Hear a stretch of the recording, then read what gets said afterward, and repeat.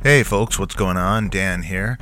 Just coming to you from my own relative self-isolation here with my wife and cats.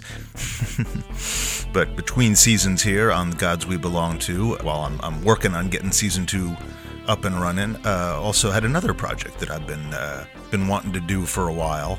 I am probably no surprise to anybody who listens to the show, a lifelong geek and comic book fan and kind of Batman obsessive. It's a character I've always wanted to write and also always wanted to voice. So decided to take this opportunity, all the downtime that we all kind of have right now, to do some of that. I've posted an audio fanfic, a podfic as I guess they call it, up on a site called Archive of Our Own. The story is called Batman Scapegoat, Scapegoat, Batman Scapegoat, and you can find that up on archiveofourown.org. That's archiveofourown.org. That's archiveofourown.org.